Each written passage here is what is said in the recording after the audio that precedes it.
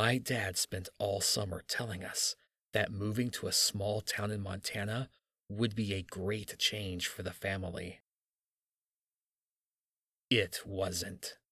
We were run out of town in less than a day. The house wasn't much to look at, with one of the front windows boarded up. When my sister complained about that, our dad pointed out that the place was cheap for a reason. It's not perfect, but we can turn this house into a home. You just have to trust me. That night, after we'd spent the last few hours bringing in boxes and unpacking our things, my dad told us to get some sleep.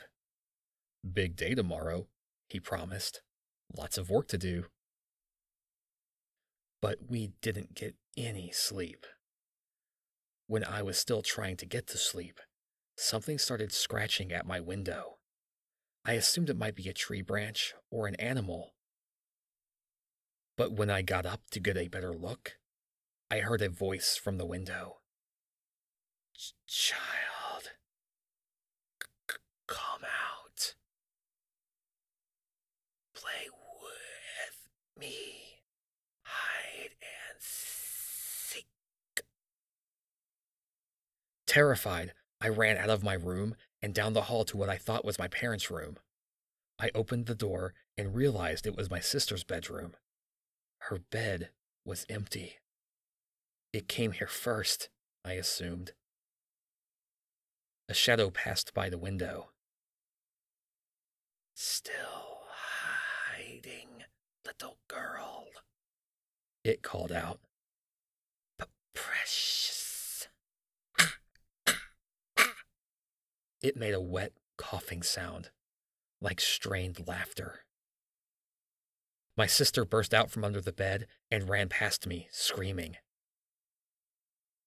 Bad hider. Found you. A clawed hand pressed against the window, and it began to crack. I almost jumped out of my skin as a hand grabbed my shoulder. It's me, my dad whispered. Stay quiet. We're gonna back out of the room, all right? But trust me. Trust me. At a snail's pace, we slowly backed out of the bedroom while the cracks in the window began to spiderweb. Slowly now, my dad urged. After we passed through the doorway, my dad grabbed the doorknob and quietly pulled it shut. Before he let go of the knob, the glass shattered. Dad picked me up and ran. I dared to look back, but it wasn't chasing us. My dad ran straight outside.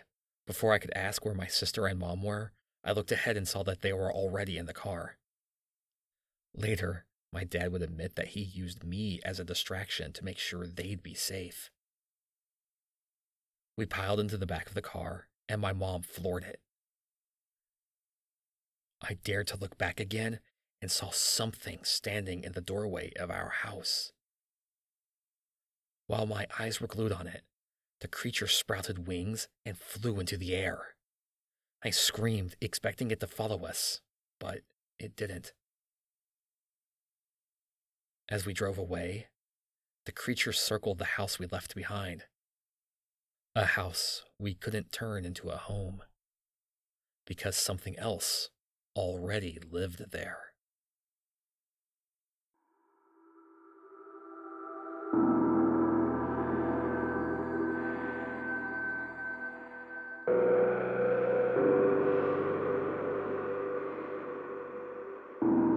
Hide and Seek was written by Redditor Foggy Glass Eye. You can follow them on Twitter at Foggy Glass Eye. It was read by Bruce Pretty.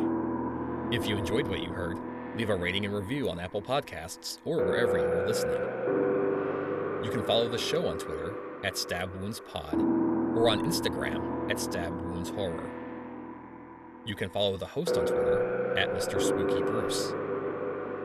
This has been a production of Stab Wounds Horror.